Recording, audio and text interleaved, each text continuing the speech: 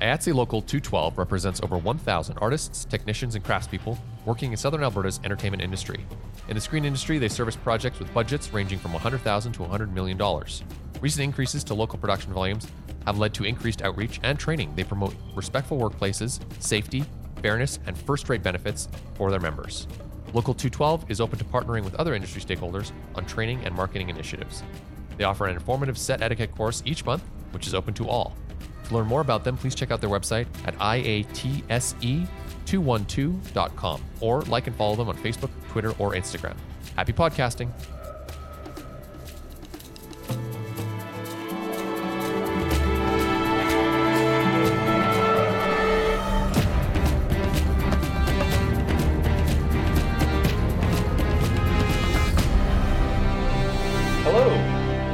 Hello, how are you? I'm good. Welcome to the Alberta Filmmakers Podcast. Thanks, man. You too. We are busy as hell this week, and so yes, we don't even have time to run to one or the other person's house, but we're going to record the intro and outro of the show here on Skype, as we sometimes do. But thanks for joining us, everybody, on the Alberta Filmmakers Podcast. This is a podcast where we, take a look at the film, video, and digital media industries of Alberta and try to give you some info and helpful tips and news and useful dates and deadlines. Yes, it's super cool. And we have a great conversation that gets a little more personal today than we normally do. Totally. So, yeah. This is an interesting one. We try not to make this show too much about us. We're very conscious of that. We want to put a spotlight on other filmmakers in the province. But occasionally, we'll share a conversation with someone who is very close in our working relationship. And we have Kevin Doree, the screenwriter of our first film and our next film. Yeah, it's a cool conversation. I'm looking forward to sharing it. But first, I want to tell you about the new Minister of Culture and Multiculturalism for Alberta. So as part of Canada, right? This is Canada, right? Yeah. Oh yes, of course. So Melanie Joly is no longer in that seat, which I'm really sad about. Because I thought she was quite good. Seemed like she was working really hard. Yeah, or it seems like she cared anyway. Not that she wasn't working hard, but I know there was some controversy around her whole how she handled the whole Netflix thing. But I definitely got the impression that she really did care. Yeah. But there was a federal cabinet shuffle last week, and Pablo Rodriguez, who was serving as chief government whip, was named the new Minister of Culture and Multiculturalism. He replaces Melanie Joly, who is now the Minister of Tourism, Official Languages, and La Francophonie. Oh, interesting. So yeah, I mean, governments shuffle all the time, and yeah. Is that do you think that's a demotion for Pablo? For her? No, well, I don't know. Either way, I just feel like isn't whip a pretty important role? Isn't it just like the Speaker of the House kind of the same thing? Yeah, maybe it is. I don't really know. I just know. I just watch House of Cards, and then I assume that applies to Canada, and I'm sure it does not. Within the last 2 years, I certainly know more about American politics and how their system works than I do Canada. Yeah, Canada. We've all been forced to out of fear in many ways. Self-preservation, yeah. Yes.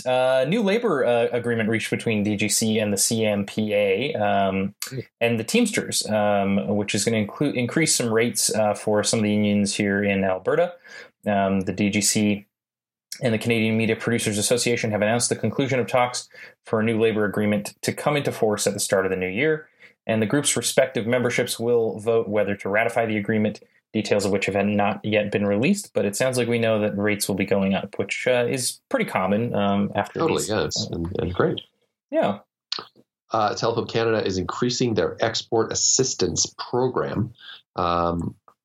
And by increasing, of course, I mean the number of eligible countries, as well as doubling the maximum a single project can receive from originally $45,000. Now it's $90,000. They've also added numerous events to the eligibility list for their international marketing program, which aims to assist producers and distributors with accessing further sources of investment. So that's super cool. Interesting. I'm glad that they're kind of diversifying their pot a little bit. I'm super impressed with Telefilm, especially over the last 2 or 3 years. They seem to be really working hard to be on top of everything and modernizing as well. Which is exactly. Yes, and becoming more relevant to current filmmaking landscape, which changes all the time, right? Totally. I don't feel like I'm I don't feel like I'm old or anything, but like, man, even when we were in school, things have changed a lot when it comes not just to technology, but just to the way people watch content and the way content's produced. So exactly. Yeah, that's cool. Scott, do you like clubbing? You know what? I used to a lot. You went clubbing? You were a club kid? Not really, but I did. Yeah, bar star. Yeah.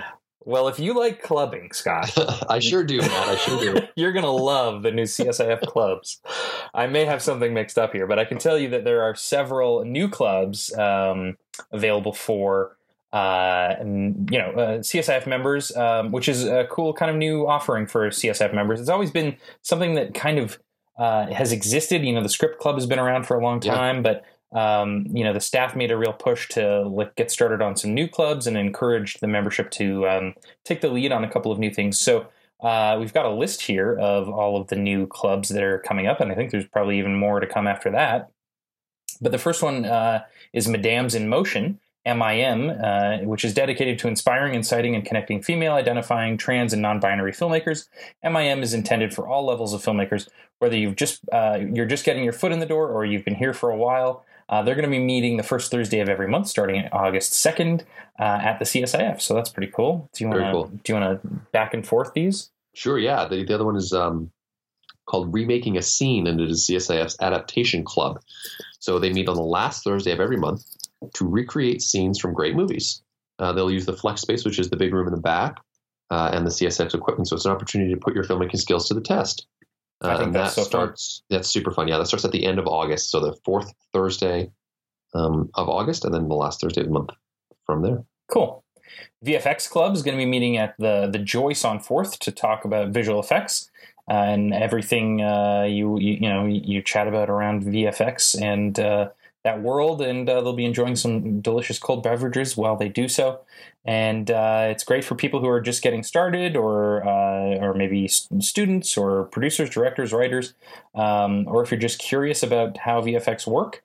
It's going to be the first Monday of every month, starting August 6th. And this is Olaf's initiative, right? That's right. Yeah, Olaf's the leader of this club. Yes. Yeah. So if I think anybody who has any interest in VFX, not even doing the work, but if you're a producer or director and you want to know how to work with them, Olaf's a great guy to meet. For sure. And so yeah, you should definitely check that out.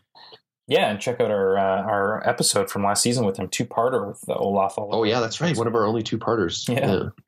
And the fourth one is called the Sound Club, for anyone interested in location sound, post-production sound, and how it can be applied to their work or films. And they meet the third Thursday every month, and that has already begun this month. So you'll have to wait till August's third Thursday to drop into that.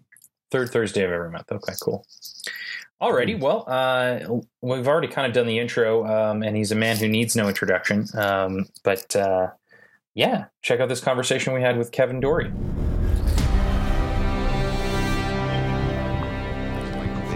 You got to hold them pretty close. Yeah, try not to do too much handling noise. We don't normally record in this way. We usually have a stand, but we're relaxed. To paint a word picture for the audience, we're on couches.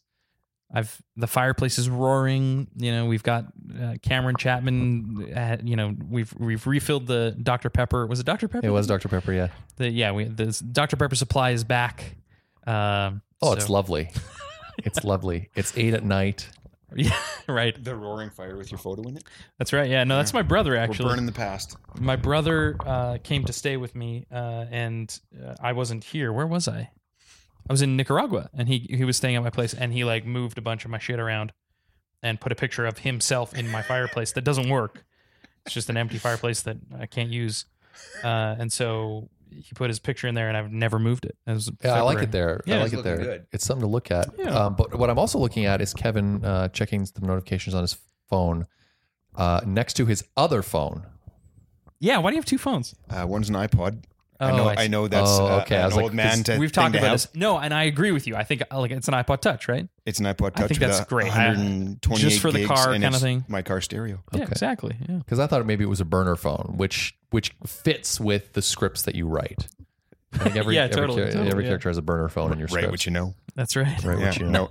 No, it's actually that's the one that I replaced after mine got stolen the other day. But those replaced. Do you remember the old classic with the dial on it? Yeah. Yeah, I had a 160 gig one of those, and it just stopped working one day, and it was the saddest day of my life. Oh, yeah. Don't they still sell them? No, yeah, I mean you can find them on eBay and stuff, but I thought they still made like the original. No. No? Huh, okay. yeah. They did for a long time. They hung on to it for a long time. Like the not original, but when they kind of perfected it. Anyway, Yeah, I love that. Thing. iPod Touch. Do they still sell those? They still sell those. Oh, yeah, I just bought it. Mine got stolen like 2 weeks ago. Oh, okay, cool. Yeah. Also, a common theme in your writing is theft Yes. and bad criminals. bad shit happening to good or bad or worse people. Mm-hmm. Yes. Why do you hate people so much? I have been a bartender Enough said. Yeah. for many years, and I've seen the very dark side of people. I see the happy, smiling face when they come in, and then about 2 hours later, I see the dark side. So, And Right. you honestly do believe that has colored your impression? absolutely, Yeah. absolutely, yeah. Lots of people that I thought I liked, I learned that I really didn't like who they really were. And I'm not saying that alcohol makes people the person they are, but when you see the things that people say and do, it Right. changes your mind a little bit. That's a question that I think a lot of people have, which is has nothing to do with screenwriting, but or maybe it does. It is when someone is drunk, is that revealing who they are or no? I don't know. I don't know, because I know happy drunks as well. Right. And I think a lot of times that's an artificial joy. It's just, I have no stress. I've had a few drinks. I've forgotten my problems. Right. I don't know if that makes it the real them, but just listening to people talk when they don't think you're able to hear them after they've had a few drinks, it's become pretty difficult sometimes. Gotcha. When I first moved back here from Vancouver, which is a very multicultural city and very open to alternative lifestyles and stuff, you don't think twice about things. And when I first moved back here, listening to people at the bar, again, not when they were aware I was listening, Right. I just was like, who are you people? Where did you come Huh. from? So, yeah. What a great job for a screenwriter, because you get this window into humanity that, especially when they think they can't be heard, that's very, I imagine, very useful. Yeah. And it's not just the customers, it's many entertaining people I've worked with too. So. Right. Of course. Fair Yeah. enough. Yeah. So what is your favorite drink to make? What is my favorite drink to make? If someone says, I'll have a gin and tonic, you say, yay. Sounds like you to get excited. I don't know if I have a favorite drink to make, but I have a lot of respect for the basics. The favorite bar I've ever been to as a customer, I was in California one time, and there was this like cinder block building, just this gray cinder block building, totally innocuous from the outside. And every night of the week, it was a different bar. So if you wanted to be a bar owner on Monday, you could lease the place out for like 6 months of Mondays, and you would buy a vinyl banner and put it up on the inside wall, and it would say Scott's Place on Monday, and you could be a dance club or whatever. It would be. So my friend and I had driven to California, and we went there on a Tuesday, and it was hair metal night. Oh, cool. And so they had their big banner up on the wall, and you went to the bar. There were 2 portable bars. It was a 2-level bar, one upstairs, one downstairs, and you could buy rye, rum, vodka, or gin. You could buy shots of tequila or Jack Daniels, and you could buy Miller Lite or Budweiser in a bottle, and that's it. And you drank your beer out of the bottle, obviously, and there was no draft, and your highballs came in those plastic crunchy cups. So when you were done, you just crunched it and threw it in the garbage. So the basics. I love the basics because now everything is targeted towards the younger demographic. So all vodkas taste like something else, like fruit or like candy or like cake. And Delicious. There's maple whiskey. So That sounds so good. I have some peanut butter and jelly vodka. Really? All right. Anyway, God is in heaven. once upon a That time sounds when so you had a fun. shot of whiskey, you tasted was the whiskey. whiskey. Now Yeah. it's candy coated Right. to make it more palatable. So there are drinks that I don't like to make, but we won't get into that just in case. So just something on the rocks. Yeah. Or old fashioned? So I haven't drank for a long time. Right, And when I okay. did drink, I was a bourbon guy. Bourbon. Start with like a double or triple bourbon and a little bit of Coke, and then eventually just the bourbon. Okay. So tell me about when screenwriting began for you. What was the? So it was a really gradual entry into things. I'm not a trained screenwriter as such. I've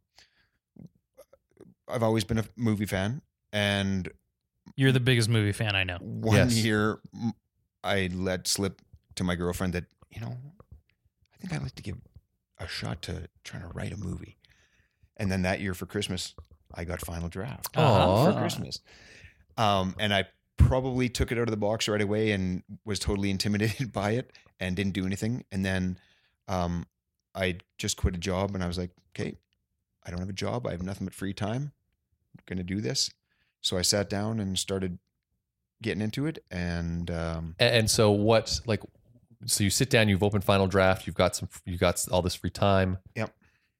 What are you writing? What were you going, So what were you trying to do? Everyone's heard the write what you know thing. Right. So the first few things I wrote were not directly taken from personal experience, but I had one, oddly enough, set in a bar, and Right. and I'd some experiences I had in Vancouver. I kind of tried to fictionalize and combine and yeah, just it's weird because the first few things I did were very like personal dramas and stuff, which is so far from where things are nowadays. Right. But yeah, I had all this free time, and I would spend seriously when I first decided I'm going to give this an honest shot, I would be at my desk for like 12, 14 hours. It drove my girlfriend nuts. Right. I would just be there. I'd like bang out 20 pages, of course, go back the next day and read it, and it would mostly be terrible. But I figured if I'm going to do this, I gotta find some direction. So I took a couple of screenwriting workshops with Jason Long. I took a screenwriting workshop in Phoenix from Gordy Hoffman, who was Philip Seymour Hoffman, or is Philip Seymour Hoffman's brother, and just kept putting in the hours at the desk. I've never read the Malcolm Gladwell book about putting 10,000 hours in, but basically that's what I was doing. I was just like, okay, I know I'm terrible at this, but I'm going to do this. And then I started putting stuff out on. There used to be a website. Kevin Spacey's production company had called Trigger Street. Right. Yeah. And what you used to do is you would sign up and you would review other people's scripts, give notes on other people's scripts. And once you'd given notes on 5 scripts, you could upload your script and get it reviewed. Oh, and they had a cool. weekly ranking of like the top 10 ranking or scripts read from this week from all our readers and reviewers and stuff like that. And you get notes, which weren't always helpful notes because, I'm sure. Not everyone's constructive. A lot of people want to tear you down to make themselves feel better. But, Right. But still, it was pretty helpful. And then I entered into one of my screenplays into the fellowship or the Praxis Fellowship program. Mm-hmm. They take scripts from Canadian writers and award. At the year I was in 8 fellowships to Canadian writers to come out to a workshop and develop the screenplays. And it was the first year I'd entered, and magically I got selected, so I got to go out and do a workshop there, and that was very helpful. And how many feature length screenplays did you have when you entered Praxis? When I entered, well, like under your belt, because you're up to 7 or 8 now. Or, yeah, because that was Plainview. Right. So that was probably 4 or 5. Like feature number 4 or 5. Yeah, but The audience should know you're a bit of a unicorn when it comes to the speed at which you write, because getting to the first feature is a massive milestone for most writers, and you have many, and you write a lot. Some writers can't write for weeks. Like you don't have that problem. No, the problem I have is I think I have a very short attention span. Right. And that's why that would have been 4 or 5 at that point. Right. I'd written a few things and they were feature length. And as far as I was concerned, they were complete stories with arcs and stuff like that. If we went back and looked at them now, they would be 90 pages, but they might not feel like, what I felt they were at the time. Right, of course, yeah. So doing things like going to the workshops with Jason and with Gordy Hoffman and stuff like that kind of helped me understand what constituted a complete story, constituted, a beginning, a middle, and end a little better. So Plainview, I think Plainview was the second one I felt pretty maybe naively confident about. Right. I'd written another one, I think it was called Blind Spot, that I'd submitted to a few other like online screenwriting competitions and stuff like that. But when I found out about Praxis, I was like, okay, I'm not going to enter anything into this until I feel pretty confident that people are going to pick it up and not put it down at page 3. Right. And like I said, like I never expected to get in the first time I applied, and it was pretty cool, and it was a great experience. Yeah, and a pretty well-known program, pretty well prestigious is maybe the word. Yeah. They like one of the co-creators of RoboCop was your mentor on this. Yeah, Michael Miner, who co-wrote the first RoboCop in the 80s, he was my mentor. So the most knowledgeable human being I possibly have ever met. He was so smart about so many things. Yeah, we had a dinner the first or second night of the workshop program where all the mentors and all the writers and the coordinator of the program had supper together, and man, he held court. Like, I bet, didn't matter what the discussion was, he was on top of it. It was pretty cool. and a very in not an asshole kind of way. Oh no, not at all. Oh, cool. No, he was great. I mean, working with him was a huge challenge, but because he challenged you, or well. So the first day I sat down with him, we have an 8-hour day, so we meet at my hotel. Just in the lobby. And this is in Vancouver, in person, like not. Yeah. Cool. It was always in person. Yeah. So the first day we meet in the lobby of my hotel. He's like, okay, the first half of the day, I'd just like to kind of get to know who you are, get to know what your relationship with movies is, where you're coming from in terms of why you appreciate, this craft, blah, blah, blah. And then the second half of the first day, we sat down in like not a boardroom, but a room just with the two of us. And he took his binder out that had my script in it, and I've never seen so much ink on pages in my life. Oh, God, that would be terrifying. No, and I still have it. I kept it. Oh man, good. Like every single page, not just a few notes here and there, like notes in the margin, notes in the line, red marks. You really put in the work. Oh, every single page. I think at that time, it was 106 pages, and there was probably 106 pages of notes on it. Like if you took his notes on the page, right. Yeah, but it was great. Because, he helped you understand if something was working. Okay, this is really working well. Do you understand why it's working? So it wasn't all like criticism. It was like no, there was some thoughts. of that too. Yeah, of course. But no, it was very constructive. He'd been a mentor for a number of years in that program before. Yeah, it sounds like he has a system. Yeah. And it was a little overwhelming, but I can't imagine having a better experience at that stage of dare I say, my career. But yeah, it was intense and in a good way. Can you try to distill some of the things that you kind of came away with out of that workshop? Just like, things you'd learned, or a new kind of outlook on the process? From Michael? Yeah. From the sitting down? Yeah. Oh yeah. Again, this is a number of years ago now. Like this, we shot in 2016. This was in 2011, and it had, wow. So it was 5 years before we ended up doing anything with it. So I'd had lots of time to have things distill even after that. But at the time, just understanding, this person is doing this. Why is this person doing this? Is it something that we know about from the actions we've seen previously in the script? Is it something that's off the page that maybe to understand the way they're behaving on the screen, we need to see in the page so it translates better, so we understand the motivation. It's not just something that's in your head. And we've run into that too with things. Sometimes he explained to me that sometimes you know exactly what's going on, but that's because the whole world is in your head. Lives in your head, yeah. You understand. If it's not context on the page, the audience can't know. Yeah, he's like, sometimes if it's not, sometimes we buy things at face value, but sometimes, especially if something goes against the way we would be doing things, it helps to understand why this person is doing something that we would never do or do differently. Okay. And I always had a big picture image of what the story was, but there's, it's not just one character story. There's other people whose lives are progressing in the same story as your main character, and just making sure that those people just don't feel like placeholders and plot devices and stuff like that. So, there's honestly no way I could have taken everything away from that he was conveying to me. Right. Because it was just, like I said, it was 106 pages of constant barrage of notes. But if I took away 10 or 25% of what he was trying to get across to me, like I was way ahead of the game compared right. to where I had been. So Right. yeah, he was great. It was great. Cool.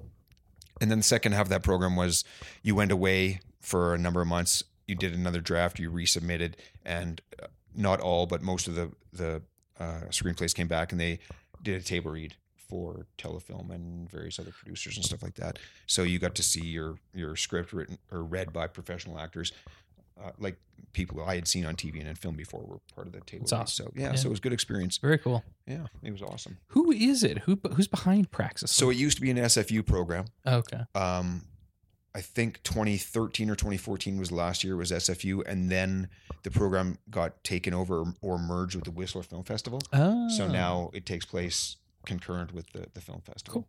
Cool. But a lot of the same mentors are there. Michael was there in one of the last 2 years as well. There's another Canadian writer, Arnie Olson, who did The Repeaters and a few other things. He was one of the mentors that's been going back and Sweet. again and again. Yeah, it's great. So this is a common theme of ours when we chat is you'll pull a name that I've never heard of. I'm not, this happens all the time with all sorts of names, and then you'll mention 3 or 4 movies that they wrote or that they starred in that I've also never heard of. And it wasn't until later on after I met you that I realized that holy shit, this guy really does watch a movie every day. Is that your plan to watch a movie every day? Because you watch a movie every day. Not quite. Every day. But you watch most you days. watch 2 on weekends. So You watch Sometimes, 360 movies a year. I watched 331 last year. 331 movies in a year. I had seen 5 of them before, so only 326 were new to me. What are the repeats? I got some go-to stuff that I go back to. I'm a huge Fincher fan, so I will watch Zodiac or Seven or something like that again. Panic Room. I do like Panic Room. I like Panic Room too. People forget about Panic Room. It's got a great credit sequence. I'll give it that. That it does. So that obviously was that a thing before you were writing? What's that? Watching a movie every day?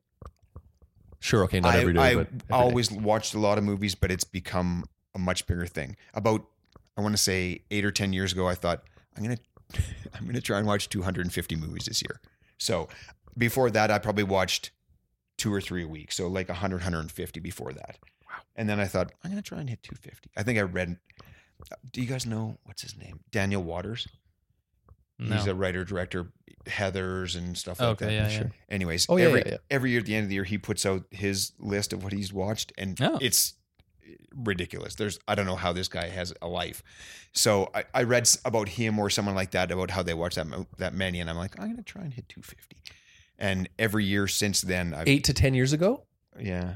Oh my God. And you have like you have a bunch of Criterion. Like I've never been to your house, but I assume there are DVD like walls of there are DVDs DVDs everywhere.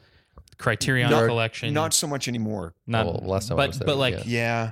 I remember we were in Toronto together, and you had gained access to like some Filmstruck, right? Which I'd never heard of. But like I felt bad for not hearing about it because it seemed like it was this gold rush to you. It was. I was so excited. Yeah. And I've since had to stop subscribing because I can't get access to it because it's an American thing. Anyways, yeah. So, I mean, DVDs aren't as much of a thing anymore, right? Like True. Years ago, well, not years ago, like 4 or 5 years ago, when Best Buy used to have a huge DVD section in the store, I would go every Tuesday on release day and buy new DVD day, 6, 8 DVDs, whatever. I'm so jealous of that. I remember like Kevin Smith does this as well, and he talks about it on his podcast. He just buys everything new. Everything new that came out on Tuesday, he buys it all. I wasn't that bad, but if I had seen it and liked it, I would buy it so I could watch it again. And if but it was you something, wouldn't though. What's that? You wouldn't watch it again though. If you only watched 5 repeats. Yeah. So it's more about having the ability to know. Like I could watch that again if I want to. Another thing with DVD, and I don't know if you guys are into this, but DVDs had great special features. Like, yeah, of course. Director's commentary all the time. Yeah, like I don't. If I watch it with the director's commentary, that I don't count that as watching it. Okay, but would that count as your daily movie? No, but I wouldn't. Oh my God! Hold on. But I might not watch the whole thing. I might watch the director's commentary over 3 days. Okay, fair enough. Right. So fair enough. So I want to watch. I still want to buy Infinity War on Blu-ray because of the special Yeah. features that I assume are there. I don't know if there are any, but that's the thing. Like, so many things have such limited releases on DVD now. Like, because things aren't streaming so readily, those things don't exist to the same extent they did before. right. Do you remember Infinifilm? Yeah. And it wasn't that big a thing, I don't think. But Yeah. Austin Powers in Goldmember. Yeah. I have that DVD. Yeah. Oh, And it was the just, trivia track. yeah, it was pop up yeah. video for movies. and you could jump into a specific highlight reel or back or behind the scenes about this particular moment. Oh yeah. I love it. I So did love I. it. I love it. But even the director's commentary, or the director and cast, or the screenwriter, whoever, like, to me, especially before I was ever involved in the actual making of TV and film at whatever level, like, that was filmmaking to me. Listening to these guys describe how, they did this, and them showing you in the behind the scenes things, like, this is how we did this, and you're like, there's no way I would have thought that's how that happened. Yeah. Like, even now, like, you guys work in film and TV, like, you watch things on set and you're like, where is this going? And we're like, what's this going to look like? And then you watch and you're like, well, that's what that was all about. Like, just the small nuggets of information you get from stuff like that just turns on light bulbs and stuff. So, and also, listening to directors talk about on their director's commentary about the reasons behind what they did, whether in a visual sense or in a storytelling sense, like, those things are gold as far as I'm concerned. You learn what to do, and you also learn what not to do, which is pretty much just as important. Absolutely. I mean, yeah, I remember being in film school and everyone being such snobs about only wanting to watch good movies. Like, oh, is it worth my time as a film student? Is it worthy of my, and it's like, I'll watch a shitty movie because it'll teach me what not to do. I love watching bad movies. So if you start something, do you always finish it? I used to back at that in that stage of my life. I would. Series are so popular now that I'll go 2 or 3 episodes in and not finish it. But normally, if I start a movie, I'll finish it. But it doesn't always happen anymore. What about you? I give up pretty easily. Not in movies though. I can't think of a movie that I stopped watching in recent memory. But I mean, I don't think I really watch movies by myself though. I'm always with Briar. Fair enough. And she's the one who's like, this is something you, because she's plugged in and I'm not, right? So she's like, oh, there's a new Avengers movie coming out. I'm like, oh, let's go see it. Not Avengers, but she directs my content, which is cool because now I don't have to think about it. Yeah. Call Me by Your Name. I didn't finish. I started. Really? Yeah. Oh, Manchester by the Sea. I didn't finish. Dude, I actually just started Manchester by the Sea recently, and I want to finish it, but I was like, when is this movie starting? It's like 30 minutes in, and like, I have so many problems with that movie. Anyway, it doesn't start. It's so soul crushing. Yeah. Well, but it's that's what I hear. But it's soul crushing. But there's moments of levity that work so well because, characters where things happen to them, like things happen in that movie. If you don't have a moment of levity, you're just going to slit your wrist. Like, you have to, in order to go on, there's got to be a light somewhere along the line in the darkness. And that is the only thing that makes me want to watch it, is that it is apparently so brutally hard. Yes, dark I or saw. sad. There's a specific section that is that, and I got through that section, and then it was just like, eh. Are you guys Kenneth Lonergan fans? Have you watched his other stuff? Like, You Can Count on Me and So if you're Margaret? listening, this is every conversation. This with is Kevin. where it's yeah. No, but Okay. you've seen all of his films. I think so. Yeah, and I like them all. That was a joke, but yeah. Margaret's a bit of a mess, but see, How do you remember all this shit? Oh, I don't. I can't remember. I don't even remember the most recent movie that I saw. I don't even know what the movie was. Like, I can't even say to remember that. Like, how do you like? You don't remember the last movie you saw? No. Do you remember the last movie you saw? Yes. What was it? It was the 1997 remake of 12 Angry Men. Oh, did you like it? It was. Have you seen the original? Yes. See, I watched them back to back. I watched 12 Angry Men. Well, so it didn't pale by comparison at all. Like, it's so brutal because they're trying to shoehorn it into, like, stick to the original script, but also make it modern for 1997. But goddamn, the cast in the 97 version is like heavy hitters, like pretty incredible people. But holy shit, the 57, the original version Isn't it a monster? What a film! I hadn't seen it till I don't know 2, 3, maybe 4 years ago. Yeah. And a lot of times with old stuff, although I do like a lot of old stuff, but things have certain expectations and things were done differently then. Like, for sure. People acted differently then. Yeah. So a lot of people don't like going back and watching old movies because it just doesn't work for them. But you cannot watch that and not be like, holy shit. Like, it's pretty powerful stuff. Unreal. Yeah. And I mean, maybe the reason it holds up is because it's just one room. It's like, and it doesn't have to worry about effects or any of that stuff. Yeah. And but it's like, that puts so much pressure on the performers to really perform, and incredibly so, in kind of in both versions. I think it's the script was the problem, like trying to modernize something, and it was for TV. It's got some really awkward moments, and Tony Danza, unfortunately, is not one of the better performers in that. I could see why they thought it was a good, like, this guy will be great for the role that it used to be, and it's like, it just did not work. He felt really weird. Anyway, we've established you watch a lot of movies. Yeah. You also review them every time you watch them. Generally, yes. This is a there social will be media. Exceptions. Yes. Yeah, of course. Yeah. Which causes me no end of grief. Well, and to me, it's because, it's always a 3 or a 3.5. Yeah. Well, and when we say review, these used to need to contain. I still try and stay to 140. The 140 characters on Twitter, and it's maddening to me. But in a way that I really respect, is because you can watch a garbage movie that I would perceive to be garbage, and you just find things that you can love about it, and so that maybe is a 2. And then you watch something like the best movie ever made, Return of the King, 12 Angry Men, which you've never seen. Which Return of the King? Is that the first one? That's the. Anyway. No, it's the one that won 11 Oscars. It's the third one? Yeah. What's the first one? Oh Fellowship of the my Ring? God. Yeah. Okay. Another example. Anyway, you'll see Fight Club and you'll be like, I thought you were joking. You knew he hadn't seen it. I know he hadn't How have you seen not it. seen I've it? seen the first one. Wow, unreal. And I've seen none of The Hobbit. That's okay. They weren't. Yeah, the Anyway, Hobbit's so the best. But come on. I mean, I know I watch a very wide spectrum of things, but there's some things that just aren't your bag, right? Like, there's got to be some Totally, genre but- that you don't watch. Sure, but I mean, I like. Do you watch foreign films? Yeah, not as much as I'd like to. Yeah. Do you? But you're fine reading subtitles and stuff. Like, I know of people course, who yeah. refuse to watch foreign films because they won't yeah. read subtitles. I understand that. I don't agree But with it. fantasy's just not my thing. Like, Sure. Okay. Gladiator is probably the only movie in the last 10, 12 years of that genre that I saw and liked. Like, and it's not just fantasy stuff in general is really tough. Like, I know it's not the same thing, but it's like Harry Potter. There's Oh my God, so good. 8. Yeah, I don't there's know. 8. Is it 8? I saw There's 8. one. Well, you saw. Okay, they don't really get good till the 4th one, though. Anyway, let's move on. How does watching a movie every day? I know it's not every day. It's every day. How do you think it's benefited you as a screenwriter, and how do you think it's been detrimental to you as a screenwriter? Well,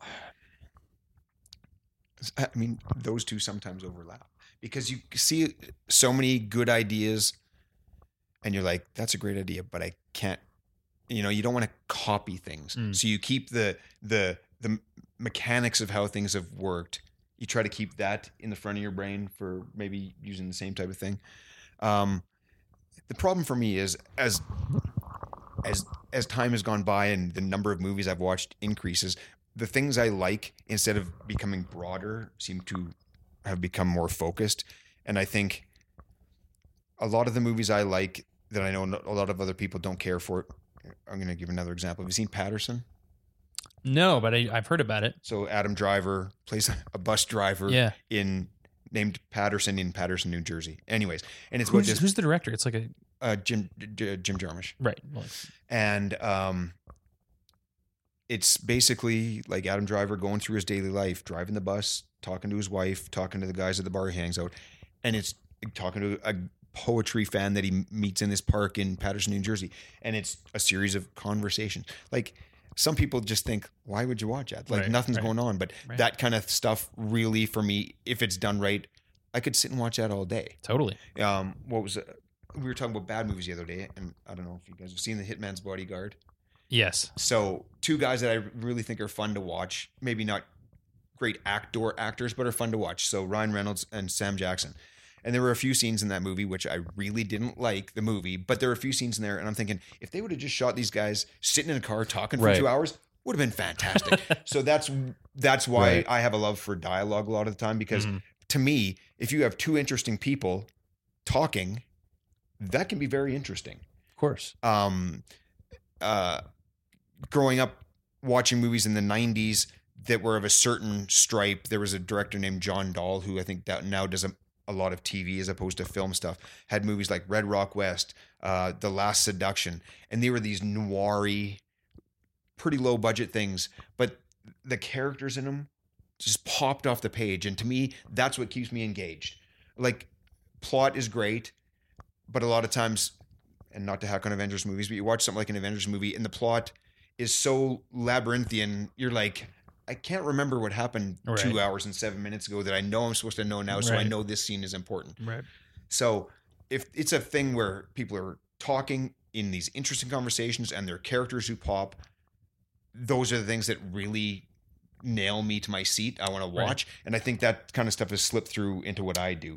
Yeah. So, totally. That's a good thing and a bad thing. Right. So your vocabulary of film, My storytelling vocabulary is massive, huge. which means that this is something that we've talked about. To you, what I would consider to be a pretty fresh trope feels like a cliche. Yeah. And it causes problems with language and stuff too, because things we've run into where I use turns of phrase that I think everybody knows because they've been in these movies I used to watch. Right. And you guys like, what the hell does that mean? Yeah. Or and I'm sure you're not the only ones. Like, there's no way. Right. So yeah, I think watching that movies is good and bad for my writing and also for my viewing, because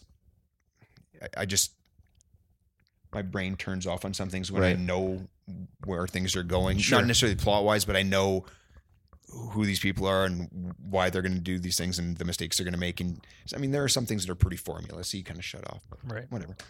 I still, if I start something, I'll watch something. I will not return. Oh, okay.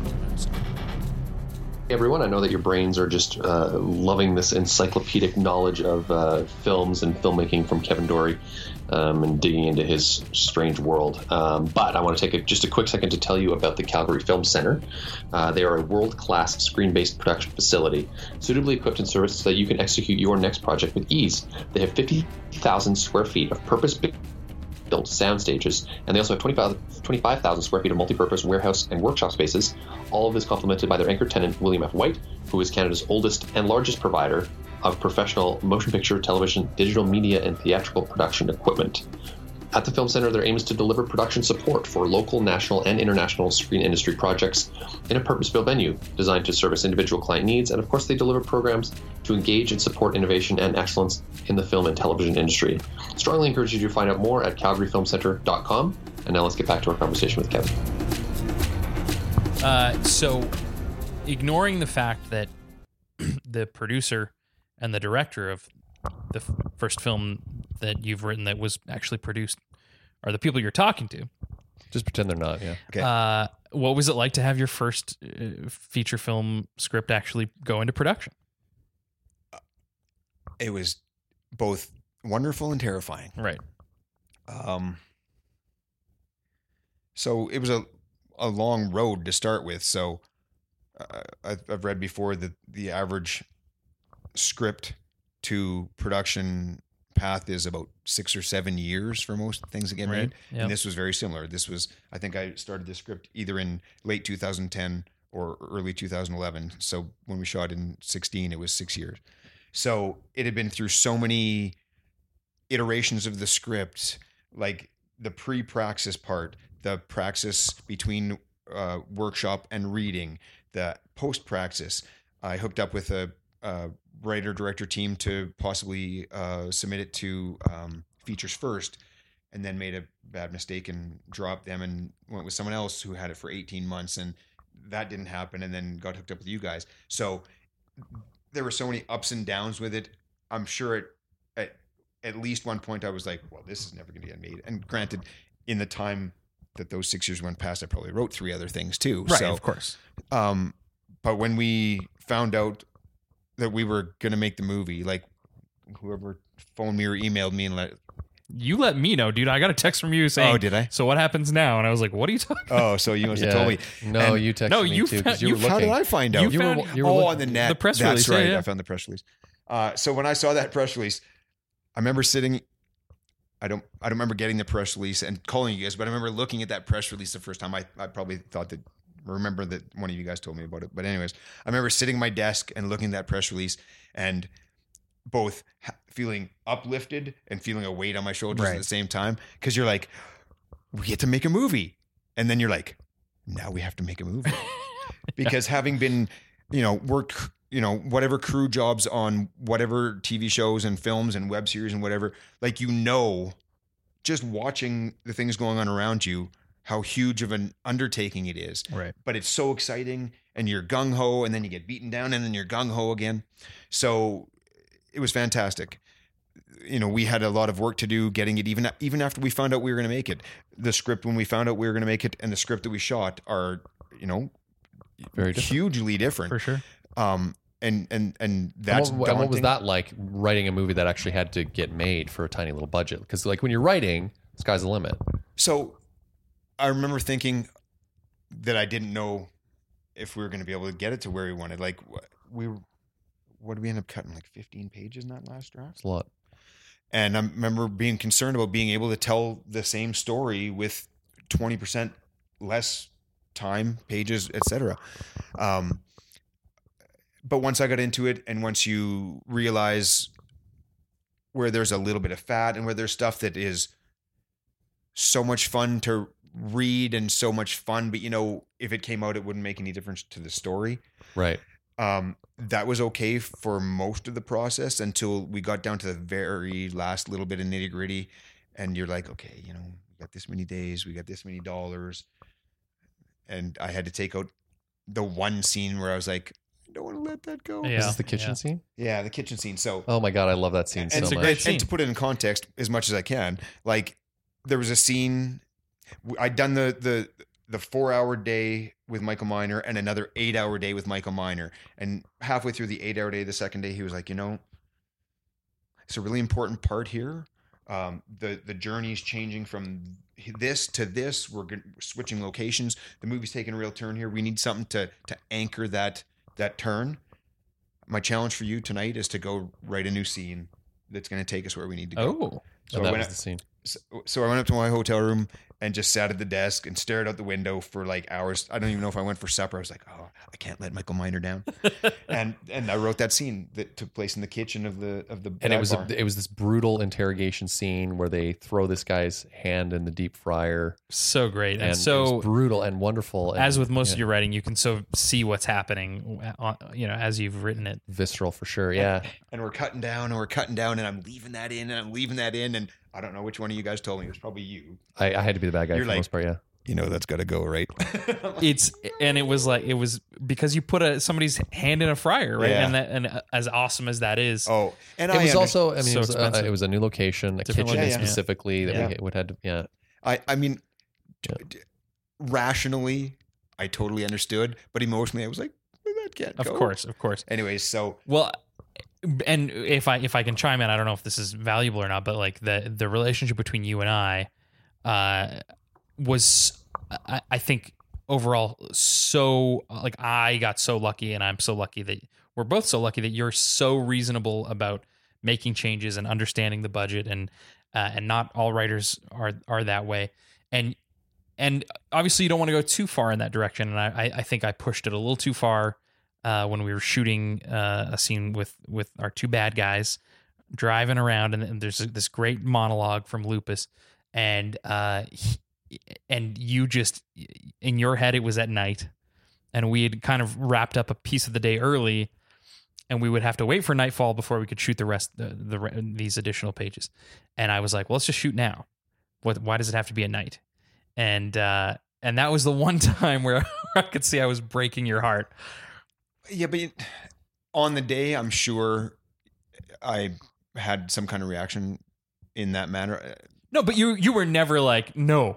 But I could tell, like, this was, and we Yeah. you made a lot of concessions, but this was one where you were like, Well, but Ouch. what I needed to understand is that we're under a number of constraints.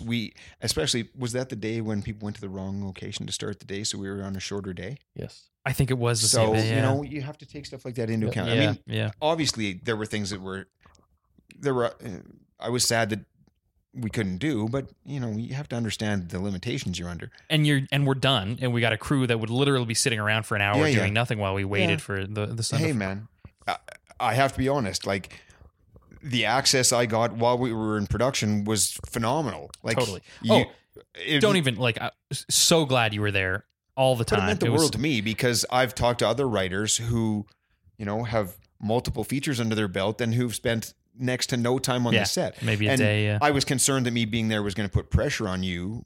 The opposite. In a circumstance like that, though, where you're like, make this change, and what's Kevin? How's he going to react? And, right.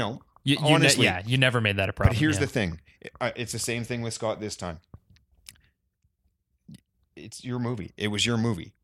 That wasn't my movie anymore. That was my script, but it's your movie. Right. It's Scott's movie this time. It's true. Like, I will argue with Scott about things. Right.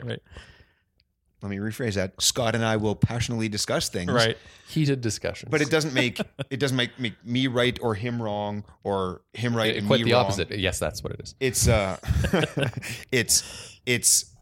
It's coming to a mutual understanding of what's going to work best for the circumstances we had. And it hurts to change things that you don't want to change, but you got to be realistic about it. Like, I would never throw a tantrum because, Matt, we're shooting this at night, man. We can't do this during the day. It's just not going to happen. But some would say maybe you should because that was the vision, that was the script. But I think under our budget and our constraints, I think the right thing to do, is to, it just makes more sense to do it this way. You have to do what's right for the movie. Well, I just ask yourself, but when you've got why? millions of dollars, but that's a completely different animal, though. Yeah. And if you can defend it, then it's different, right? But when you really ask yourself why, like, why does this have to happen at night? And if you can defend it, let's wait. Well, I think I had a good idea of why it had to, but it was fine. I understood the need to do it the way we did, and in the end, it did work. It might not be the way I thought at the time that was going to be best work, but it still worked. The thing that was more challenging for me was talking to actors, and they're like, why am I doing this? Why am I saying this? Because a lot of times, reason why, thank God you were there. That's where it pays to have the whole thing in my head, right? Because I can explain in the context of the bigger picture why this is happening right now, right? Because you're shooting out of order, right? You're shooting bits and pieces, and sometimes things just don't fit together that day in your head. And I think also, and I would do the same thing. I think actors read for themselves. They're looking when they're reading, they're looking at what's my character doing, what am I, and maybe not considering the bigger picture until they're in the moment, and then thinking, okay, well, what am I here for? Why is this happening? Yeah, and to have you there was to answer those bigger picture questions. It so was good. It was a great experience for me. Like, it's also quite the experience to see the things that you have put on that page coming out of people's mouths in front of cameras. Like, it's just like, hey, I wrote that a long time ago. Yeah, that's pretty cool. It's a cool experience. I mean, like I said before, there's high points, there's low points, there's times when it's exhilarating, there's times when it's soul crushing, but that's what makes it cool, right? Like, it's an experience. Right. Yeah. So I think as a wrap up, we must talk about your crowning achievement in the film world, that you have been the cook at Maggie's Diner on Heartland since season 1, right? Like, season 3. Season 3. Okay. All right. Yeah. Who was the cook in season 1 and 2? There wasn't one in 1. Season 2 was some guy. He got fired. His name was Larry, and he got another job, and he couldn't come back. And he said, "Hey, you were out last year as a patron at Maggie's, and I think you also played a bank teller. Would you be interested in being the cook?" I'm like, "What does that mean?" They're like, "Well, you'd come out, almost every episode. You'd be in the kitchen doing your stuff, looking busy." I'm like, "Absolutely, hell yeah, yeah." Does your character have a name? The old Wranglers and the old background casting person affectionately used to call me Biff. Biff. But all of a sudden, after 7 seasons, in season 9, I had a name tag that said Justin. So the last 3 seasons, I've been Justin. Justin. My name is Justin Justin. the cook. Justin the cook. What is your favorite meal to fake cook? Do you flip burgers, or what do you cook back there? Oh, I flip a lot of burgers. So in my kitchen, there are pots and pans hanging. You can see condiments and stuff on the wire metro shelving around me and stuff like that. But there's no actual cooking equipment in there. So there's no flat top. There's no anything. So I have a wire rack in front of me, and I have like cloths in there that I'll flip over to pretend I'm flipping burgers. Oh, nice. And I have a clothespin that I will unclip from here and move over here and do like anything that looks like I'm. This is amazing. Oh yeah, it's busy work. Yeah, You got your own little busy work props. Yeah. Have you ever ruined a take? I did 2 days ago, as a matter of fact. Oh my God! Do tell. So every once in a while, in 10 seasons, I've never spoken a line. But every once in a while, they let me ring the bell when the order comes Do out. you get to say orders up? I don't. Well, because they'd have to pay you more, wouldn't they? They would have to Yeah. pay me more. Oh. So Of course. 2 or 3 times last year, they're like, "Okay, you're gonna put this burger and ring the bell." Okay. 2 days ago, doing this scene, they're like, "Okay, put the sandwich up." Mime hitting the bell. So we did it 8 times, and on the 7th time, You accidentally rang the I bell. accidentally rang the bell, Oh my God. and I can't was believe like, you would do I can't such a believe I thing. just did that. I can't believe you would accidentally ring a bell. You were fake ringing. And you know what? I was back in yesterday doing a second day in a row, and Oh, they had the you back. boom operator, the sound mixer, the first AD, one of the cast, and a number of other people made a point of coming by my kitchen and going and moving my bell out of my reach, and I was like, "Oh, you Amazing. guys are funny. You That's guys so are I funny." love it. How many seasons have you been doing it now? What is this? 10. This 10 is season seasons 12. that So you've this is been the doing 10 it, season. yeah. It's unreal that show's gone on that long. But yeah, in 10 seasons, it's you have been perfect, and now of course I you're the blew it. Yeah, Rang the bell. but you know what? It's fun because I get to go in there and I'm in this little room separated. Well, not always. Sometimes they have me on the floor. I've been reading the paper at a table, eating my lunch sometimes. All right. But generally, they have me in the kitchen. Yeah. So I have this little window on the world all by myself. Yeah. And it's great because, I watch them doing their setups. I watch them doing rehearsals. I watch them doing blocking. I mean, sometimes I go back to holding, but, any downtime when I can sit there and watch. yeah. Yeah, it's interesting because you It's a see little how film school. yeah. Yeah. And you see, I mean, it's a long running show where it's a well oiled machine and only the director is the part that comes in and out every block. Mhm. So there's not a lot of variety, but all the directors do things that just a little bit different. Right, It's right, always right. interesting to see how they deal with actors. Some are really all about the performances and some are really all about, whatever. So it's interesting to watch as much as I can when I'm not ringing the bell on my mistake. So Fantastic. What's next for you in this crazy filmmaking world, apart from bartending? Apart from what? Are you going to bartend for a while more? If it was up to me, and I don't want to say this one, hopefully no one that I work with will hear this, but I wish I would have stopped bartending a long time ago. But honestly, I'm doing the same job for many years and I can go in there, I can do it in my sleep, and I can take enough money home to not worry if I'm only working one day on this block of Heartland or Right. whatever. Like if I don't Right. have a film or TV gig coming up, I go in, I can bartend, I can go in for 4 or 5 hours in a night and make some cash. And I don't have to think about it. I'm not stressed because I used to be the manager there, but now I'm just a part-time bartender. Totally. So it allows me to do all this other stuff. Right. Someday, I really my girlfriend would be very happy if I didn't work at the bar, Right. and so would my body. Because you know what it's like on film sets. Monday I had yesterday I had a 7:30 a.m. call in High River, which means I'm up at 5:15 or 5:30 to get out there in time. Right. Well, if I worked in the bar, maybe not the night before, but the 2 nights ago, Yeah.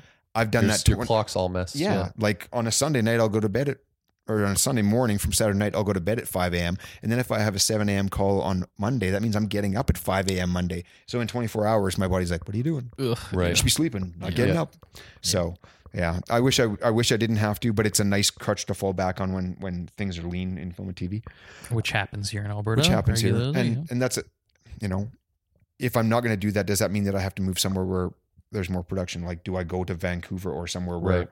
But then you're competing against 100 times as many people. So It's true. it's a And 6 we of wouldn't them. be there. What's that? And we wouldn't be there. Yeah. We're Yeah. here. What are you guys doing right now?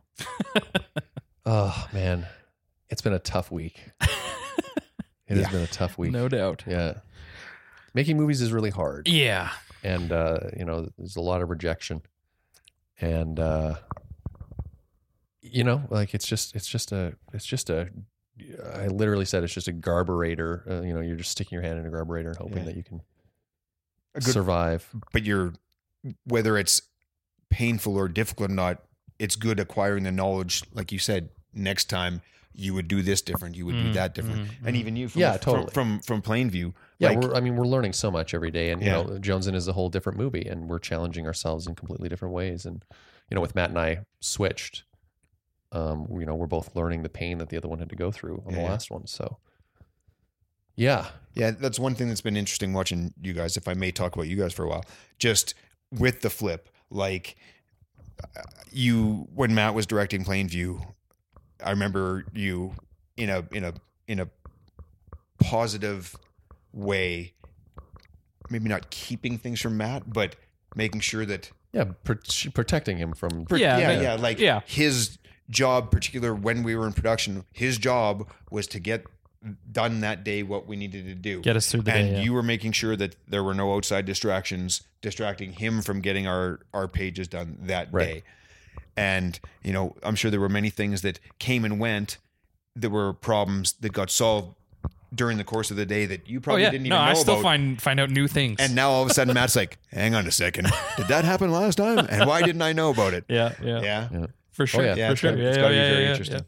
It is, which is very kind of Scott. It's he did it out of love to. So you're not going to return the favor? No, of course not. Scott, this is going sideways. What the hell? No, of course it'll happen naturally. And Matt'll just be the one who he's the only one there who can go fix this right now. Yeah. And so it'll happen for sure. And I'll be too focused to know about it. Yeah. Absolutely, it'll. No, as it should be. I think a good producer is the one who's facilitating the director to complete their vision as or at least as close to that vision as possible. That's what a good producer does, and that's a lot of shitty work sometimes. Does either of you, if you were in a different circumstance, say you were a one man show, would you? Knowing what you know now from your experience on Plainview and from the way things are going in Jones, do you think that you would ever tackle a project of the size of what we've been doing on your own as a writer or director producer? Do you think that that's something you would feel comfortable doing? I don't I've talked about this with Cameron McGowan. I think and a number of filmmakers try to do it, especially on the short film level. I couldn't imagine doing it on a feature. I don't know how you could, because it wouldn't be fun anymore. Like the fun of directing is that you get to work with the actors and be in the moment and shoot the scene and work with the DP and find out new cool things that you didn't expect out of the scene while you're shooting it. And if someone's constantly in your ear going, well, where are we going to put the porta potties? It's like, well, I guess I'm kind of focused on something else right now. I guess it depends on the scale too. Like, we're small, but there are smaller things. Do you guys know Joe Swanberg?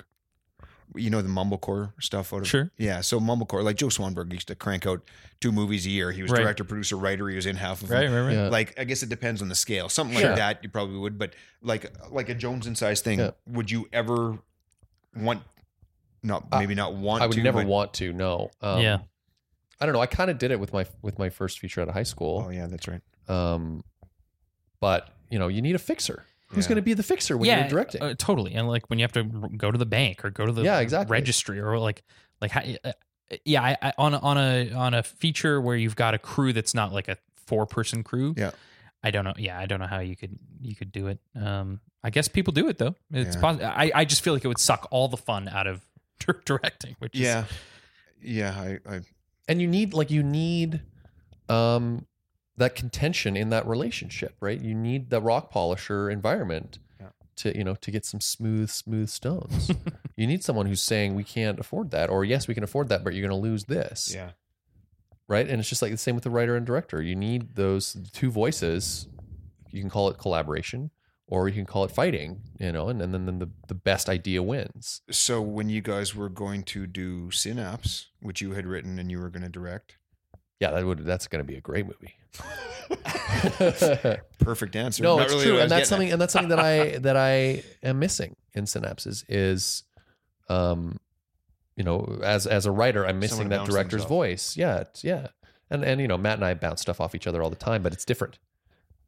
It's just a different, he's in a different seat. It's a different dynamic. So I don't know. with different priorities, right?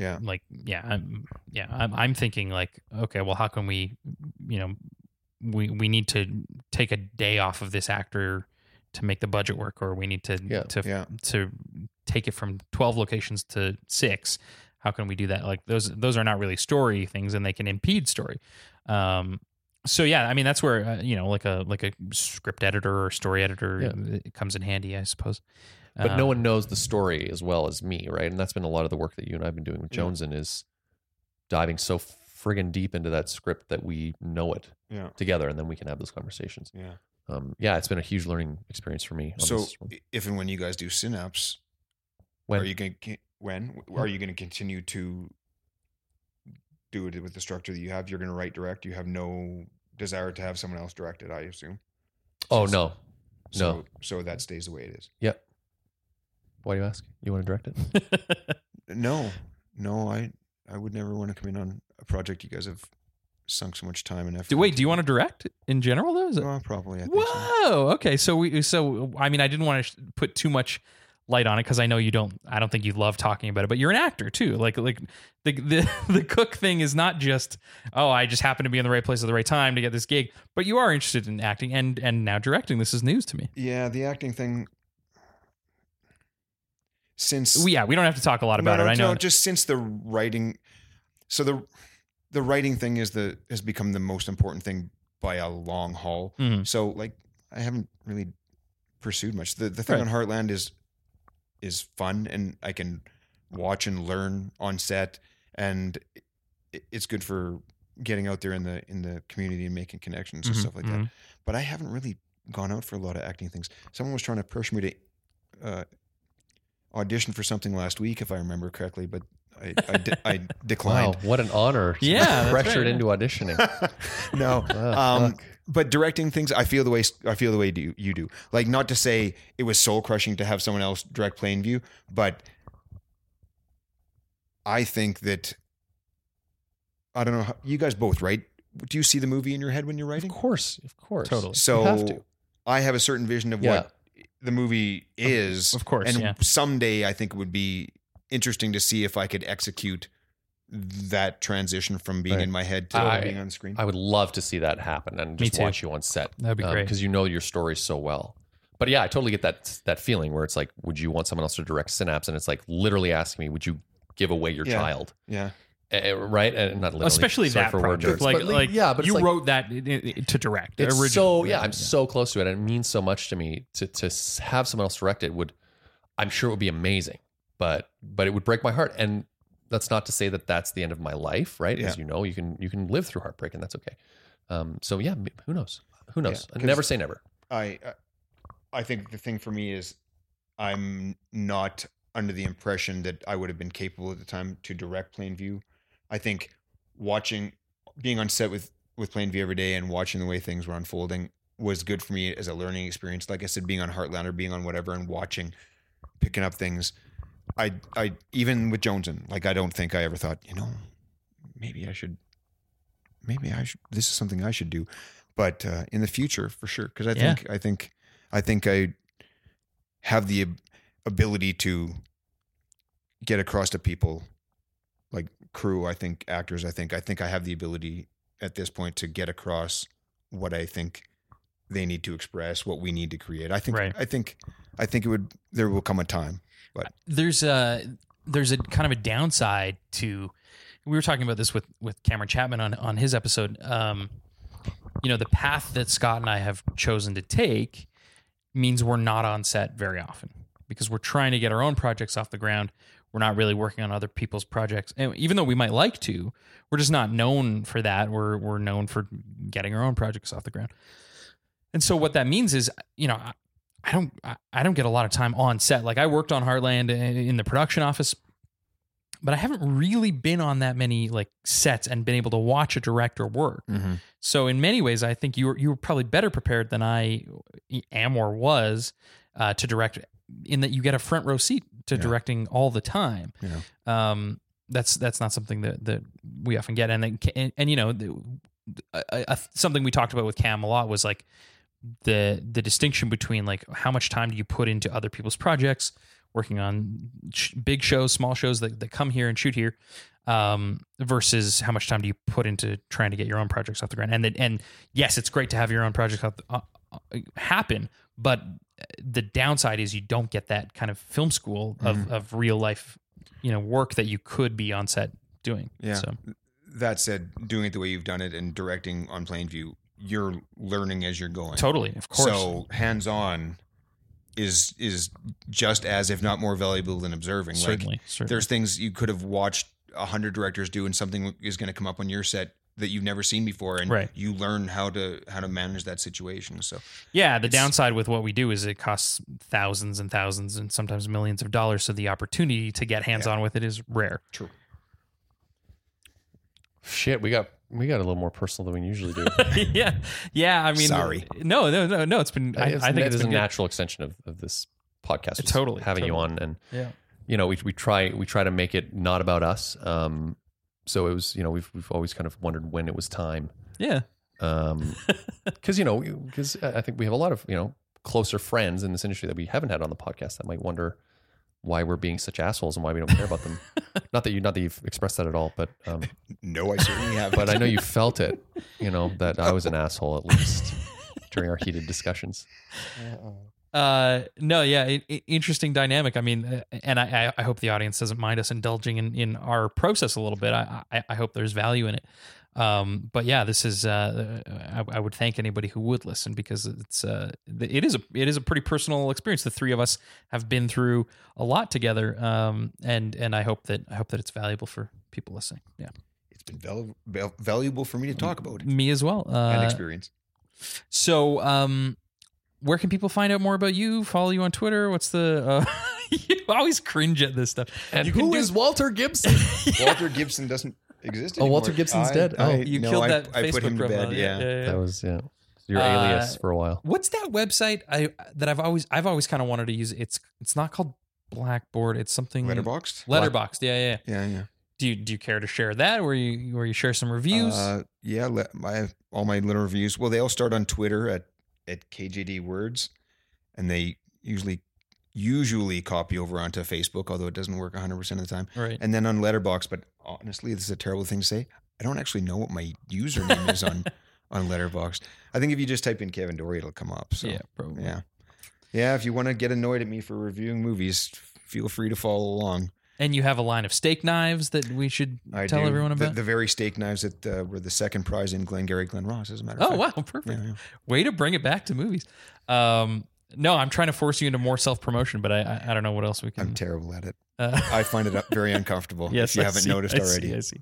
Well, we'll put whatever links we can in the show notes, and thank you for being on the show. This is a long time coming. Thanks for having me. Alrighty, well, thank you to Mr. Kevin Doree, and please do check out the show notes. We did put some links in there for some more info around Kevin and his work and his wonderful movie reviews, so check those out. Now, before we get into the news you can use, we always love to hear from our sponsor, Bleeding Art Industries, and this week is no exception. Here's a message from them. They're saying, many people say they want nothing to do with politics or the government. In last week's cabinet shuffle, Minister Melanie Joly, who oversaw the Creative Canada policy framework, was moved to tourism official languages, and La Francophonie, and Pablo Rodriguez was appointed the new Minister of Heritage and Multiculturalism. Although this change is not apt to alter policies in the short term, he may put his own stamp on the industries in which we work. As filmmakers, we're fortunate to be able to access provincial and federal funding for the content we create. This financial support, adherence to municipal regulations, and other government-related issues all point to the fact that being informed about all three levels of government is important. There's no need to get into the nitty-gritty political battlefield to be aware of what's going on, but knowing who the players are and what's happening in all three levels of government is simply the smart thing to do. That's a great point. Totally agree. Yeah, it's like they say, like it or not, it's really something you should keep an eye on. Yeah, and I feel like as we get deeper into our own careers, we're discovering how a mix-up like this can really affect us, every day, and how you have to shift your strategy as a filmmaker to getting your projects made in Canada. Because the government's outlook on film is so important. Totally. And I think the only constant is change. I mean, I remember when I kind of first became aware that, the Minister of Culture and Heritage is the one who oversees our world here in Alberta, the film world. Okay. And that's this person. All right, great. And now since that person, was in that position, I think it has changed 5 times. And I think that sounds about right. It's about over was 10, it Lindsay Blackett? 10 years. Lindsay Blackett, who was there for quite a while. Yeah. For sure. And then there was a lot of government shakeup, and then there was a new government, and then there were new minister even within the new NDP government. So and I think Harper did a cabinet mix up one time as well, and this position has certainly changed a number of times. So yeah, I mean, I think we all just have to prepare to be ready for the change and know that it's happening and insulate ourselves from it as much as possible. How crazy is that like you can suddenly, be in charge, you're in charge of culture and then heritage. And then suddenly now, you're not, you're in charge of tourism and official languages and La Francophonie. It's like, okay, well, good thing I'm an expert at all of this. Yeah. Well, and naturally there's going to be a learning curve for the federal level and the provincial level for all that stuff. And that was what was frustrating, I think, for understandably some of the veterans of the industry that I'd spoken with, is that every time that role changes, you have to do a new tour and a new invitation and a new set of meetings and try to get them up to speed on how our industry works. But unfortunately that's just how it is. Oh, totally. Yeah. And that's part of an industry that is so heavily reliant on government for financing. Yeah, for sure. It's just, the name of the game. But what I'm most impressed with, Matt, is that you said Pablo Rodriguez's name just right the first time. No, it was Skype that was causing those issues. You had it fine. Yeah. Okay. So there are some upcoming deadlines that we'd love to get into. This one's called the Adventure Filmmakers Workshop, and it's an exceptional chance for independent and emerging filmmakers to advance their skills under the guidance of 2 of the world's premier and proven adventure filmmakers.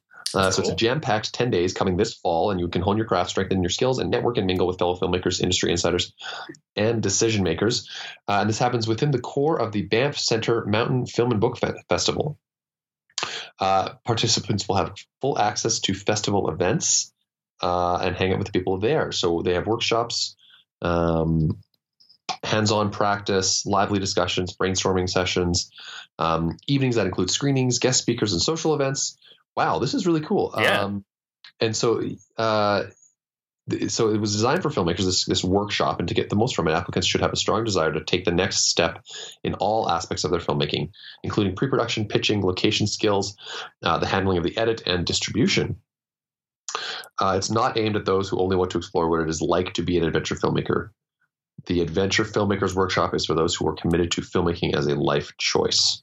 So enrollment is limited to 24 participants. To find out more about the workshop and to apply, check out the link in the show notes, or you can visit banffcenter.ca and find out more information about this. And speaking of adventure filmmakers, the Banff Mountain Film Competition is kind of the only festival I know of that is really all about catering to that kind of filmmaker. Of course, that is happening October 27th to November 4th. And they are seeking submissions for it's actually a film and book festival, and they program competitive. It's a competitive event that programs the best films and books on the mountains and the spirit of the adventure from around the world to the mountain town of Banff, Alberta. So you can apply through Film Freeway, and films must align with the festival's outdoor adventure themed categories. And for more information, you can check out the Film Freeway submission link in the show notes. Super cool. Yeah. I think I have a fear of commitment. Oh, this I don't know why. Like the whole Adventure Filmmakers Workshop I was talking about, you have to be committed to filmmaking as a life choice, and I was like, "Fuck you," even though I totally am. But don't tell me what to do. Don't tell me what I am and what I'm not. So I just realized had a profound, life-changing realization just as we're recording this live on air.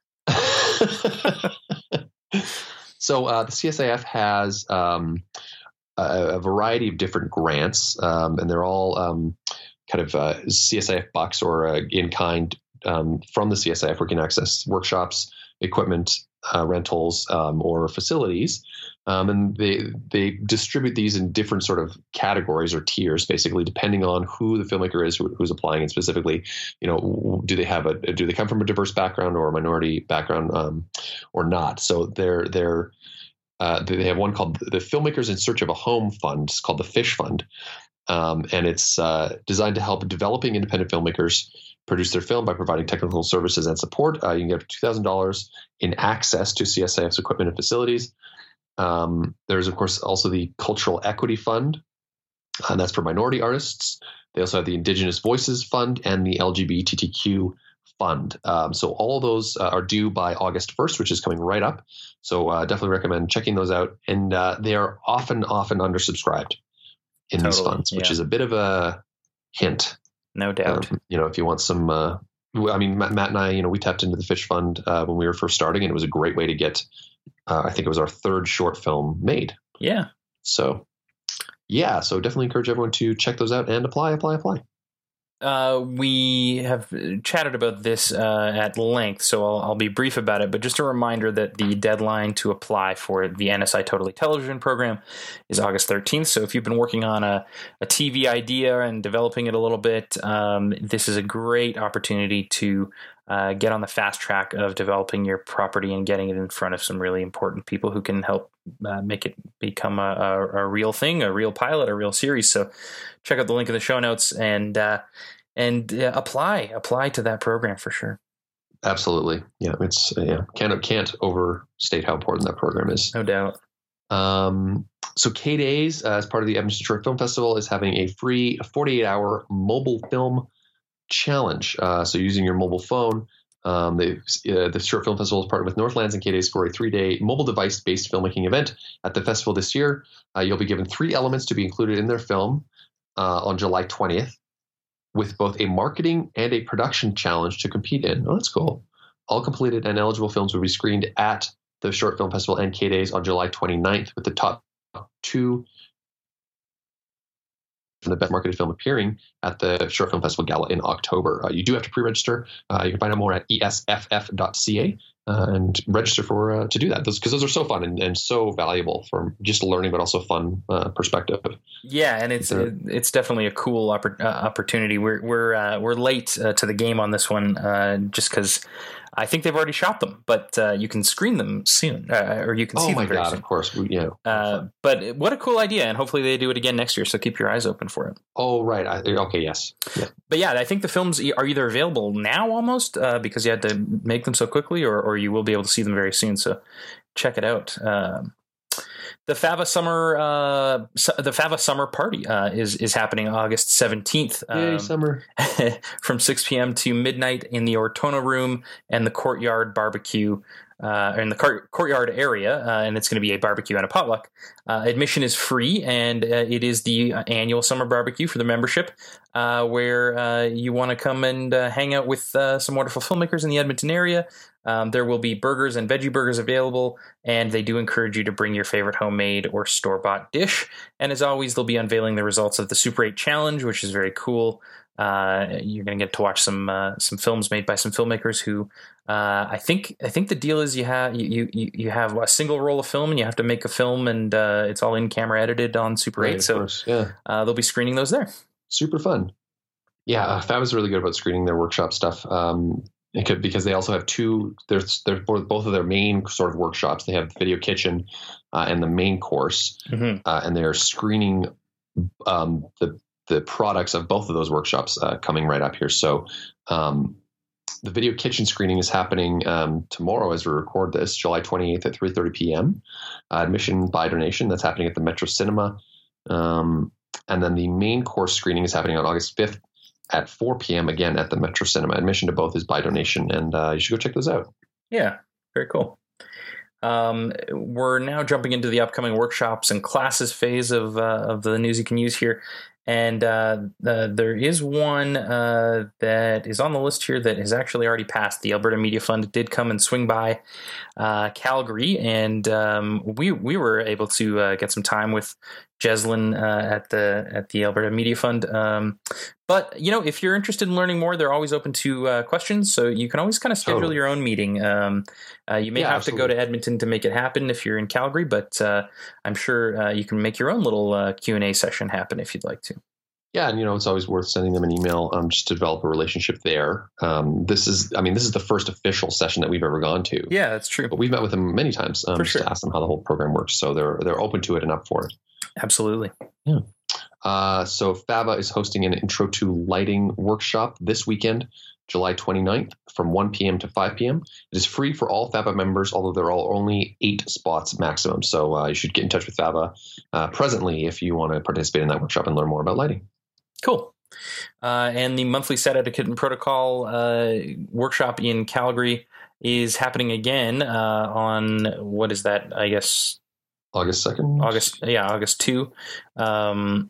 Of course, with Gail Kennedy, of course, instructing, and price of $40. And we met with Gail recently, and she was telling us she has a lot of fun with this course. So it's probably a good time. She does like some game show-esque trivia. She hands out candy. She makes it a lot of fun. So yeah, it definitely makes me want to go get a refresher. Yeah, I like candy. So do I. The CSAF is hosting their annual Summer Media Arts Camp this round with Yvonne Abusseau. It's happening August, the second week in August, so it starts Monday, August 13th to Friday, August 17th from 9 a.m. to 5 p.m. every day. But the registration deadline is coming up on August 8th. So you have to be youth aged 15 to 18, and it's kind of an introduction to the filmmaking process. And I think you go from nothing to having a finished film by the end of the week. And of course, you learn a lot of great stuff by doing that. So you can check out csif.org for more information about that workshop. And it's called the Summer Media Arts Camp. And we were talking a little bit before about the Totally Television program. The sister program at the NSI is called the Features First program. That deadline is a little bit further away on September 14th, but it is coming up. So good to know about it. It's something that we maybe should do like a whole episode on. We could maybe have Scott on and Sandy and find out what their experience is like. We should get Shelley on.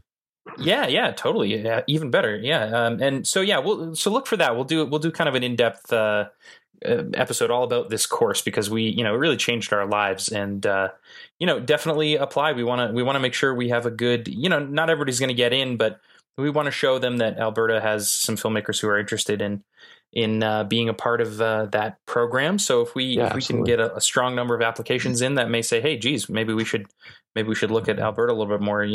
The more applications that there are, the more demand we show that there is. So that's a good thing. Yeah, even an application has value. And I mean, we didn't get in our first time. That's right, yeah. We had to apply twice, so don't be discouraged. But the key point here is that the applications are being accepted until September 14th, which is just under 2 months. But you have to apply with a feature-length script. So if you've got an idea and you're just about ready to start writing, your first feature, now would be the time to kind of start and, get some whipped up. Yeah. So that's why they announced the deadline so far in advance. Put your best report. So, yeah. Okay, so let's move on to what's shooting, Scott. Sure. Tin Star is almost wrapped. I think this will be their last week coming up here, August 3rd. Which is super exciting. East Texas Oil, which is a new feature, just has, I think, one more week. That's with Kevin Sorbo, right? Yeah, that's right. Yeah. Black Summer, which is the Netflix digital series, has now gone to camera, and they will be shooting until September 28th. Heartland, of course, continues their Eternal March, also wrapping on September 28th. Zed, or it might be Z. This is Chris Ball and Kurt Harder who are putting this feature film together, shooting right now. I think they're actually doing night shoots, so it might be like right now. And they're going until August 17th. And there is a Disney movie coming too. I can't remember what it's called, though. Yeah, I keep hearing about it, but I haven't heard anything solid yet. He tells about that. It's called, what's it called? Frontline? No, something like that anyway. And then there's another movie on here called Jonesin, which will be starting to shoot in September. I've heard of that one. Yeah, I've heard of it too. I know a little bit about it, but we'll have more details as that gets closer. Yes. Well, the CSIF is looking for a new executive director, Scott. This is a full-time permanent position, reporting to the board of directors, and is actually a really, it's a really big job. There's a multifaceted is the word I'm looking for. There's big expectations for this person, and you have some big shoes to fill. I'm not going to lie. Yeah, I mean, Barry's done a killer job at the CSAF. Absolutely. If you want a bit of a leg up, you might want to listen to his episode of the podcast, because you can get some insight into what he does there. Totally. But what he's also done, I think he's steered the ship, and he's kind of into a direction that I think is going to be very fruitful. So yes, you got big shoes to fill, but you're also in good hands as far as where the organization is right now. That's true. Yeah. And I think it's a position that you can really find some success and really stretch your legs and challenge yourself and make a huge difference in the Calgary film community for sure. And there's such a great board.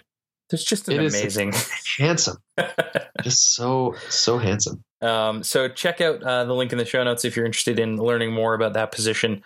It is about 35 hours a week and a salary range from 45 to 55K. Deadline to apply, wait, do you know the deadline to apply? There is no deadline. No, there is no deadline. It's basically okay.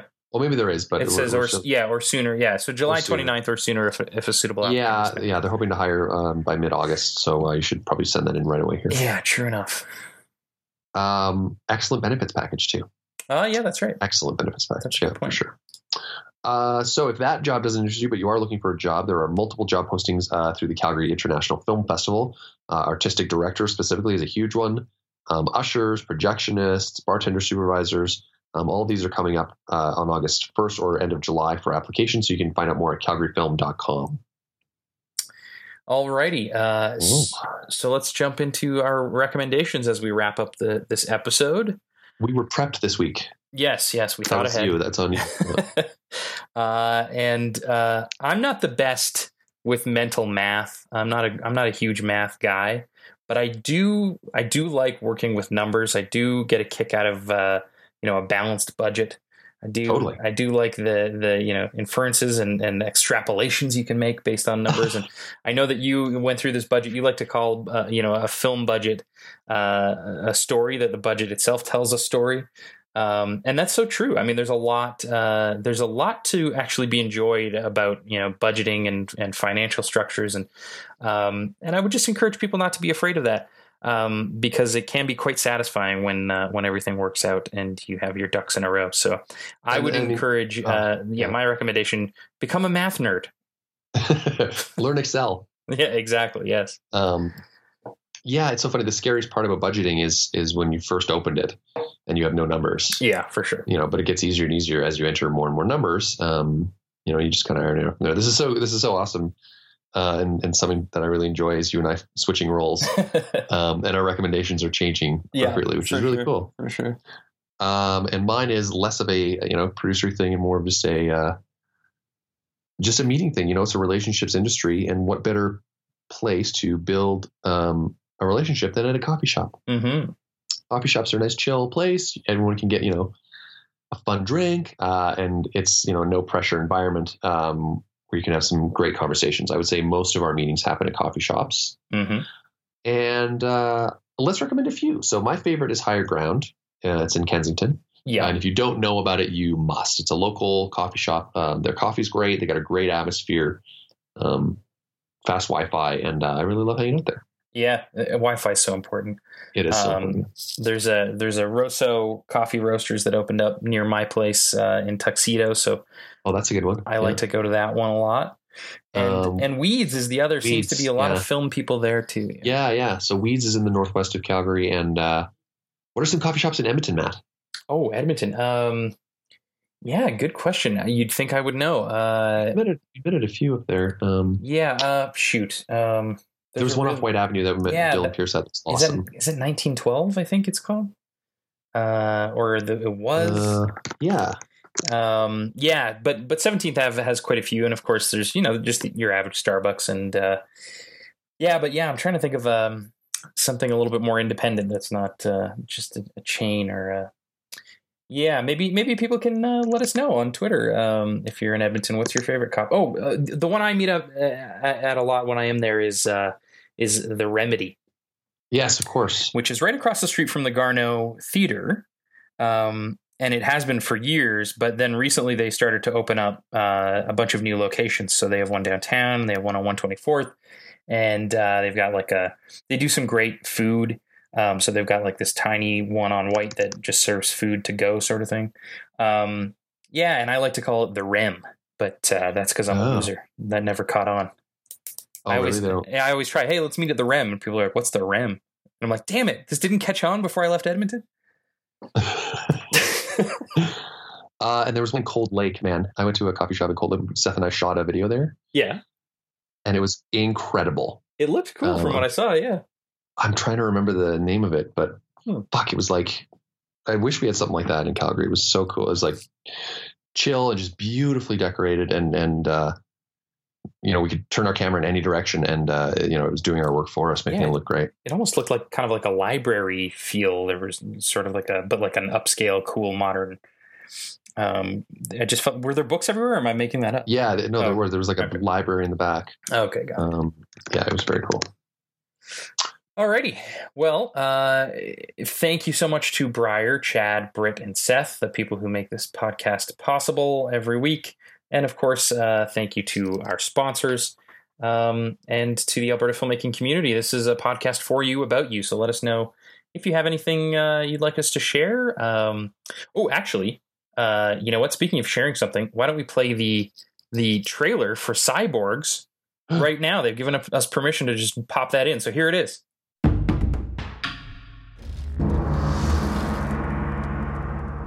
Soon our world will be threatened by the most evil man ever known.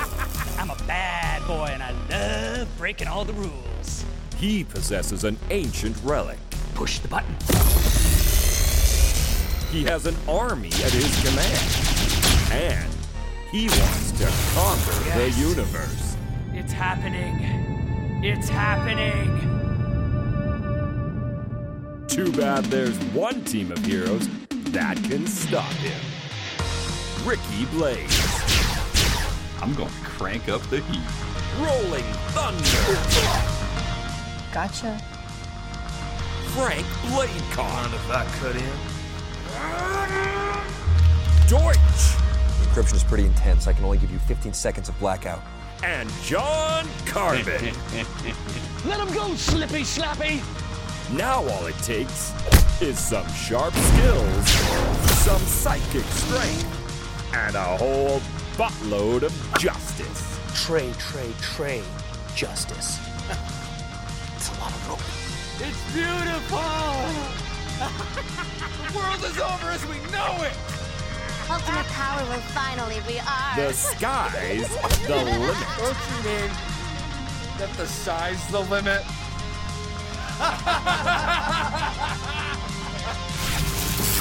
Smell you later, Cybon. We gotta stop.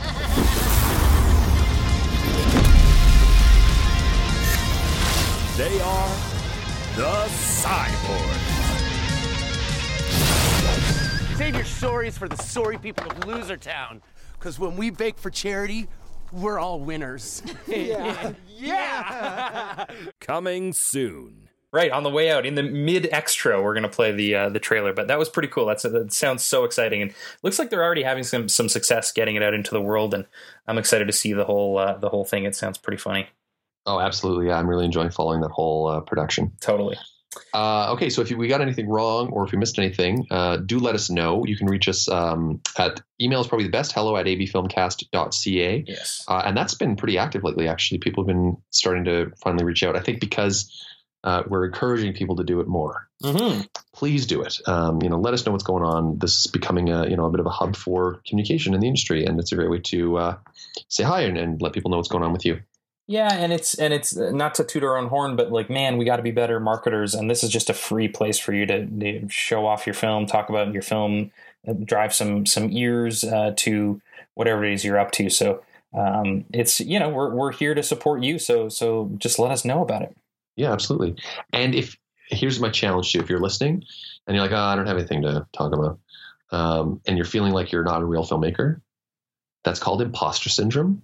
You should look it up. Mm-hmm. It's a real syndrome, and you probably have it. And I bet you are a real filmmaker. No doubt. So, yeah, don't be scared. We're not going to be assholes or bite your head off. For sure. And if you don't want to email us, you can reach us on Twitter, Instagram, Facebook, or SoundCloud, and it's all at AB Filmcast. And, of course, subscribe to the podcast on iTunes and give us those sweet, sweet 5-star ratings. Absolutely. All right. Well, thank you to our sponsors. Let's listen to one final message from the Alberta Post-Production Association. And after you listen to that, go make something. It worked.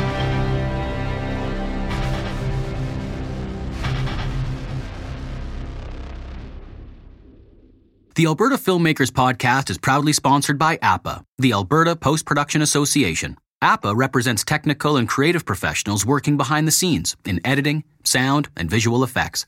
Our members live here in Alberta and support producers with expertise in picture editing, color grading, graphic design, compositing, audio post, music scoring, and so much more. For more information about post-production, visit APA online at albertapost.org.